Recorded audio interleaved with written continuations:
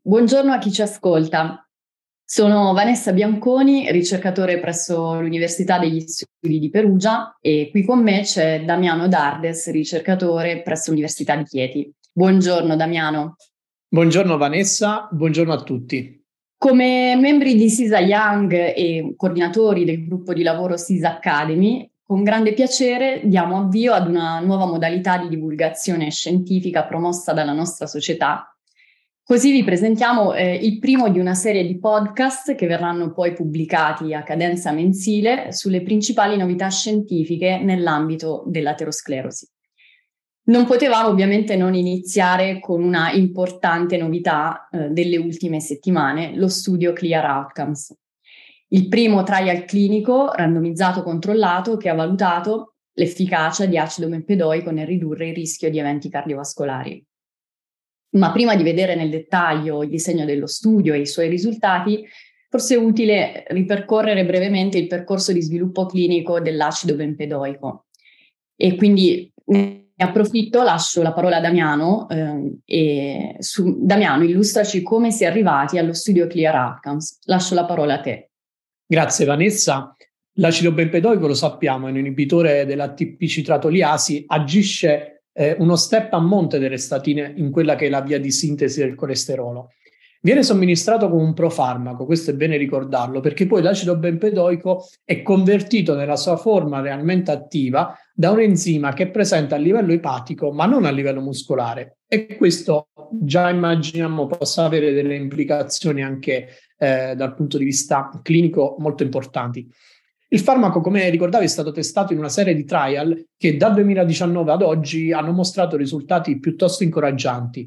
Sembra passato diverso tempo, dal marzo 2019, ma di fatto sono più di 4 anni, dall'uscita sul New England Journal of Medicine dei risultati del trial Clear Harmony, che dimostrava l'efficacia e la sicurezza dell'acido bempedoico, mostrando come la sua aggiunta alla terapia con le statine portava ad un'ulteriore riduzione dei livelli di colesterolo in assenza di un aumento di eventi avversi rispetto al placebo.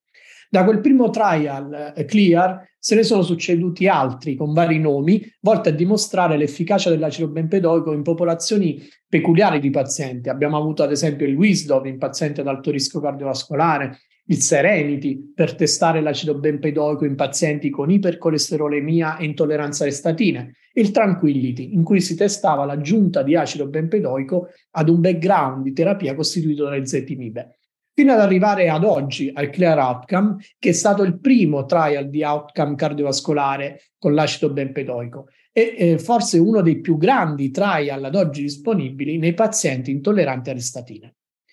Vanessa, quindi lascio nuovamente la parola a te per entrare nel dettaglio dello studio del Clear Outcome. Grazie Damiano. Dunque, nello studio sono stati arruolati oltre 13.000 pazienti con o ad alto rischio di malattia cardiovascolare su base aterosclerotica, intolleranti a statine e con livelli basali di LDL colesterolo maggiori o uguali a 100 mg decilitro. Sono sicuramente da notare alcuni punti cruciali nella fase di screening. Prima di tutto, l'intolleranza alle statine è stata definita come incapacità di tollerare almeno 2 statine o, in alternativa, incapacità di tollerare una sola statina, ma con rifiuto e impossibilità di tentare l'assunzione di una seconda statina. E questo secondo le più accreditate raccomandazioni da parte di diverse società scientifiche. Tuttavia, va notato che l'assunzione di dosi estremamente basse di statine, inferiori a quelle convenzionalmente considerate le dosi minime, non ha rappresentato un criterio di esclusione. Al tempo stesso non ha rappresentato un criterio di esclusione nemmeno l'assunzione di altre terapie ipolipemizzanti. In secondo luogo, tutti i pazienti eleggibili e gli sperimentatori hanno dovuto confermare in maniera indipendente gli uni dagli altri l'intolleranza alle statine, così come hanno dovuto confermare di essere consapevoli dei benefici delle statine nell'ambito della prevenzione cardiovascolare, nonché di essere consapevoli del rischio cardiovascolare connesso alla non assunzione della terapia ipocolesterolemizzante. Nel caso dei pazienti, questo ha in qualche modo rappresentato una garanzia della loro volontà di sperimentare una terapia alternativa. Dopo la fase di screening, tutti i pazienti hanno attraversato un periodo di run-in di 4 settimane, durante le quali è stato loro somministrato placebo in singolo cieco, al fine di valutare la percentuale di aderenza individuale al trattamento o la sospensione del trattamento stesso per magari effetto nocebo. Così, al termine del periodo di run-in, sono stati considerati idonei alla randomizzazione solo i pazienti con aderenza percentuale superiore all'80% durante la fase di run-in. Il rapporto di randomizzazione tra acido bempedoico, 180 mg giornalieri, e placebo è stato di 1:1. E veniamo alle caratteristiche basali della popolazione arruolata. Dunque, nei 2 bracci di intervento notiamo un bilanciamento pressoché ottimale. In entrambi i gruppi un'età media di circa 65 anni, un rapporto quasi di 1:1 tra i due sessi, un valore medio basale di LDL colesterolo di 139 mg decilitro, un 30% circa dei pazienti in prevenzione primaria e un 70% di pazienti in prevenzione secondaria, circa il 40% dei pazienti con diabete e circa il 20% dei pazienti in trattamento con una statina a dosi estremamente basse, come dicevamo, inferiori a quelle convenzionalmente considerate le dosi minime. Quale endpoint primario dello studio è stato considerato il composito di morte cardiovascolare, infarto non fatale, ictus non fatale e rivascolarizzazione coronarica. Quindi vediamo un 4-component MACE. Quali endpoint secondari sono invece stati considerati in ordine gerarchico: il composito di morte cardiovascolare, infarto non fatale e ictus non fatale come 3-component MACE, il composito di infarto fatale non fatale, la rivascolarizzazione coronarica, il composito di ictus fatale e non fatale, la morte cardiovascolare e la morte per tutte le cause. Il follow-up mediano è stato di circa 40 mesi, al termine dei quali è stato possibile valutare l'endpoint primario in oltre il 95% dei casi. E questo è un grande traguardo se consideriamo che il trial è stato completato in piena fase pandemica. Veniamo ora ai risultati. A 6 mesi di follow-up è stata osservata una riduzione percentuale dei livelli circolanti di LDL colesterolo del 21% nel braccio acido bempedoico rispetto al braccio placebo. È da notare che la differenza tra i 2 bracci di intervento in termini di riduzione di LDL colesterolo si è poi attenuata nel tempo. Questo a causa della progressiva introduzione di altri agenti ipolipemizzanti, inclusi gli inibitori di PCSK9, nel tentativo di un'ottimizzazione terapeutica in presenza di appunto livelli di LDL colesterolo notificati come elevati e meritevoli di ulteriore riduzione. L'incidenza dell'endpoint primario è stata dell'11,7% e del 13,3% rispettivamente nel braccio bempedoico e nel braccio placebo, e a fronte di ciò il trattamento con acido bempedoico è risultato associato ad una riduzione significativa del 13% del rischio di eventi cardiovascolari maggiori. Per quanto riguarda gli endpoint secondari, vediamo che l'incidenza dell'endpoint secondario di morte cardiovascolare, infarto non fatale e ictus non fatale è risultata del 15% inferiore nel braccio acido bempedoico rispetto al braccio placebo. Altri endpoint secondari che hanno mostrato una incidenza significativamente inferiore con acido bempedoico rispetto a placebo sono risultati il composito di morte cardiovascolare, infarto fatale e ictus non fatale, parliamo di un 15% di riduzione, il composito di infarto fatale e non fatale, un 23% di riduzione, e la rivascolarizzazione coronarica, un 19% di riduzione. Invece non è emerso un impatto statisticamente significativo del trattamento con acido bempedoico sul composito di ictus fatale e non fatale, sulla morte cardiovascolare e sulla morte per tutte le cause. Per quanto riguarda poi l'effetto del trattamento su altri endpoint, è sicuramente da sottolineare una riduzione significativa del 22% della proteina C reattiva ad elevata sensibilità a favore dell'acido bempedoico. Resta da parlare dei dati di sicurezza. In merito alla sicurezza, tra i due bracci di intervento non sono emerse differenze significative in termini di incidenza di eventi avversi muscoloscheletrici, né di altri eventi avversi di speciale interesse, come ad esempio il diabete mellito o le rotture tendine.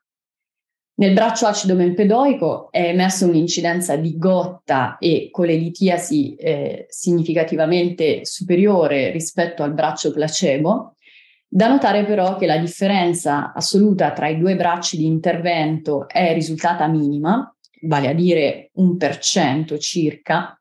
Infine, come già emerso in precedenti studi, il trattamento con acido bempedoico è risultato associato a un incremento significativo di alcuni parametri laboratoristici, in particolare acido urico, creatinina e transaminasi, seppure in una percentuale relativamente bassa di casi e in misura da ritenersi clinicamente non rilevante. In conclusione, il trattamento con acido bempedoico ha dimostrato di essere efficace nel ridurre il rischio di eventi cardiovascolari maggiori a fronte di un profilo di sicurezza in linea con quanto atteso. A questo punto, Damiano, lascio di nuovo la parola a te per analizzare più in dettaglio magari le principali implicazioni cliniche di questi risultati. Grazie Vanessa. I risultati dello studio che hai mostrato in maniera così precisa e brillante dimostrano chiaramente che l'acido bempedoico sia in grado di ridurre in maniera significativa i livelli circolanti di LDL e colesterolo, riducendo così di conseguenza il rischio cardiovascolare in pazienti con una malattia aterosclerotica conclamata o ad alto rischio di svilupparla e con una contemporanea intolleranza alla terapia con le statine. E questi risultati sono rilevanti per tutta una serie di motivi. Prima di tutto dobbiamo dire che sono i primi dati disponibili sull'efficacia dell'acido bempedoico nel ridurre il rischio di eventi cardiovascolari maggiori, oltre che i primi disponibili sull'efficacia in termini di prevenzione cardiovascolare di un intervento ipolipemizzante per via orale alternativo alle statine nei pazienti con intolleranza alle stesse. Quindi come tali queste considerazioni aprono le porte all'impiego di acido bempedoico nella pratica clinica, come opzione terapeutica ipocolesterolemizzante alternativa nei pazienti intolleranti alle statine. Sebbene la terapia con statine, lo sappiamo, rappresenti il cardine della terapia ipocolesterolemizzante sia in prevenzione primaria, tanto quanto nella prevenzione secondaria, è noto, come sappiamo, che l'aderenza al trattamento con le statine purtroppo sia subottimale per una serie di motivi, ma in particolar modo per lo più per il verificarsi di eventi avversi a livello muscoloscheletrico. Dai dati in letteratura sappiamo che l'intolleranza alle statine si stima sia addirittura del 10-15% dei casi. Al tempo stesso però sappiamo come, sebbene vi siano già soluzioni alternative dal punto di vista terapeutico alle statine per il paziente intollerante, il raggiungimento del goal terapeutico è comunque particolarmente complesso nella pratica clinica in questa categoria di pazienti per il venir meno della possibilità dell'impiego delle statine. In questo senso, l'acido bempedoico era già stato individuato come una possibile opzione terapeutica alternativa alla luce proprio di queste sue peculiari proprietà farmacocinetiche che abbiamo ricordato, in particolar modo l'attivazione selettiva del profarmaco a livello epatocitario e non a livello muscolare. E oggi i risultati dello studio Clear Outcome sanciscono forse in maniera definitiva un profilo di efficacia e sicurezza come quelli attesi da questo farmaco nel paziente intollerante alle statine. Fatte queste premesse e queste considerazioni, è bene però ricordare che siamo ancora ben lontani dal considerare l'acido bempedoico come un'alternativa assoluta sostitutiva alle statine, perché ci sono prove schiaccianti a sostegno dei benefici estesi delle statine nel contesto della malattia cardiovascolare su base aterosclerotica. Quindi dobbiamo anzitutto ribadire che da parte dei clinici ci deve essere lo sforzo massimo nel promuovere in prima linea la terapia con le statine, nel mettere in atto tutte le strategie per garantire il più possibile l'aderenza a tale terapia e ridurne quindi l'intolleranza. Peraltro, proprio la combinazione di una statina anche a bassa moderata intensità con acido bempedoico ed ezetimibe riescono a portare un'ulteriore riduzione del 40% dei livelli di LDL colesterolo e quindi potrebbero insieme essere il mezzo per raggiungere il goal terapeutico nei pazienti a più alto rischio. A sostegno di ciò, sicuramente i risultati dello studio, unitamente alle consolidate evidenze provenienti da altri lavori, promuovono quindi l'acido bempedoico come opzione terapeutica ipolipemizzante aggiuntiva nei pazienti a rischio cardiovascolare alto o molto alto e non sostitutiva. E quindi per questi pazienti che non raggiungono i livelli raccomandati di LDL, colesterolo con le terapie di background, specie quando coesistono fattori limitanti l'impiego delle statine a dosi convenzionali.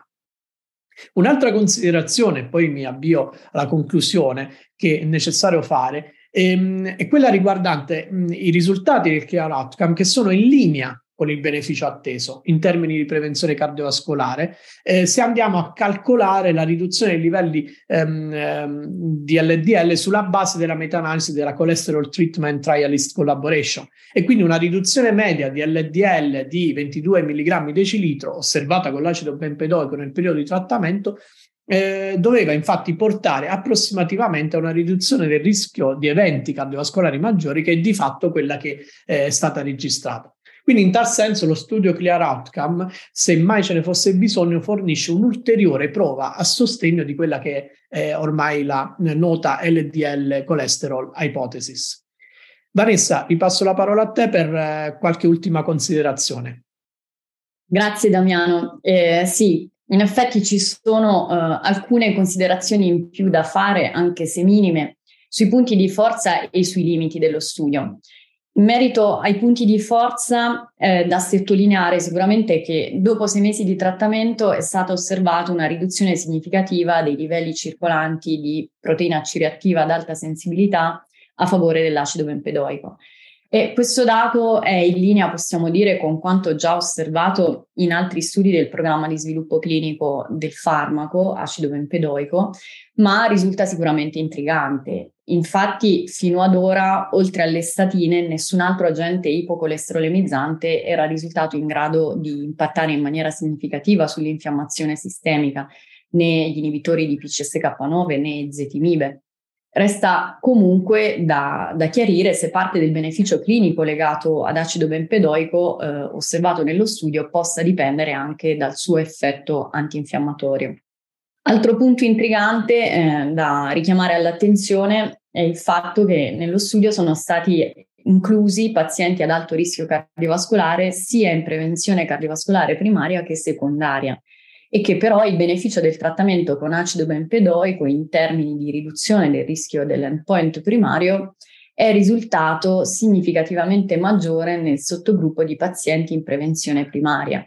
Parliamo di un'analisi per sottogruppi e parliamo di una differenza del 32% contro il 9% nei pazienti in prevenzione secondaria. Questo dato non è di facile interpretazione e lascia spazio a molte ipotesi, ma a prescindere da queste vanno sottolineati i limiti statistici che può avere un'analisi per sottogruppi non bilanciati e un'elaborazione magari più approfondita del dato che prende in considerazione anche i valori di colesterolo LDL raggiunti in corso di trattamento nei due sottogruppi è auspicabile e fortunatamente in corso di pubblicazione sarà presto disponibile. Sulla base di questa magari potremo meglio comprendere il dato e magari discuterlo insieme prossimamente. Non è poi da far passare in secondo piano che i risultati dello studio mostrano la neutralità dell'acido bempedoico nei confronti del metabolismo glucidico. Rispetto al placebo, infatti, il trattamento con acido bempedoico non è risultato associato a un incremento di livelli di emoglobina glicata né a un'aumentata incidenza di diabete mellito. E questo è un elemento rassicurante nell'ambito del profilo di sicurezza del farmaco. È da osservare anche che il 48% della popolazione dello studio era composta da pazienti di sesso femminile. Si tratta di un traguardo veramente importante nell'ottica della medicina di genere, se consideriamo che nei precedenti trial di outcome cardiovascolare con altri agenti ipolipemizzanti il sesso femminile è sempre risultato di gran lunga sottorappresentato rispetto al sesso maschile. È comunque anche in questo caso da sottolineare che il beneficio del trattamento con acido bempedoico è risultato sovrapponibile nei due sessi. In merito ai limiti invece dello studio, È da considerare che sono stati inclusi solo pazienti intolleranti a statine e con livelli basali di colesterolo e LDL relativamente elevati. Ripeto che il valore basale medio era di 139 mg decilitro, e quindi l'efficacia dell'acido bempedoico nella riduzione del rischio cardiovascolare in altre popolazioni, così come in pazienti con più bassi livelli di colesterolo e LDL di partenza, magari perché già in trattamento con dosi convenzionali di statine o altri agenti ipolipemizzanti, resta ancora da valutare. Anche se a priori non ci sono motivi per ritenere che differisca in maniera significativa da quanto atteso. Infine va sottolineato che rispetto all'endpoint mortalità, sia per cause cardiovascolari che per tutte le cause, l'acido bempedoico non è risultato superiore rispetto al placebo. Ora, questo risultato va interpretato con cautela, benché non si possa escludere un'effettiva assenza di efficacia dell'acido bempedoico su questo endpoint, che per così dire è difficile. Non si può nemmeno escludere che alcuni aspetti metodologici dello studio, come ad esempio la relativa breve durata del periodo di follow-up o l'uso concomitante di altre terapie per la prevenzione cardiovascolare, possano in qualche modo aver precluso la possibilità di apprezzare un qualche effetto del farmaco proprio su questo endpoint. E concludo dicendo che restano ancora da valutare anche i dati di efficacia e sicurezza a lungo termine nel mondo reale. Quindi possiamo a questo punto, Damiano, passare al messaggio finale. Lascio di nuovo la parola a te.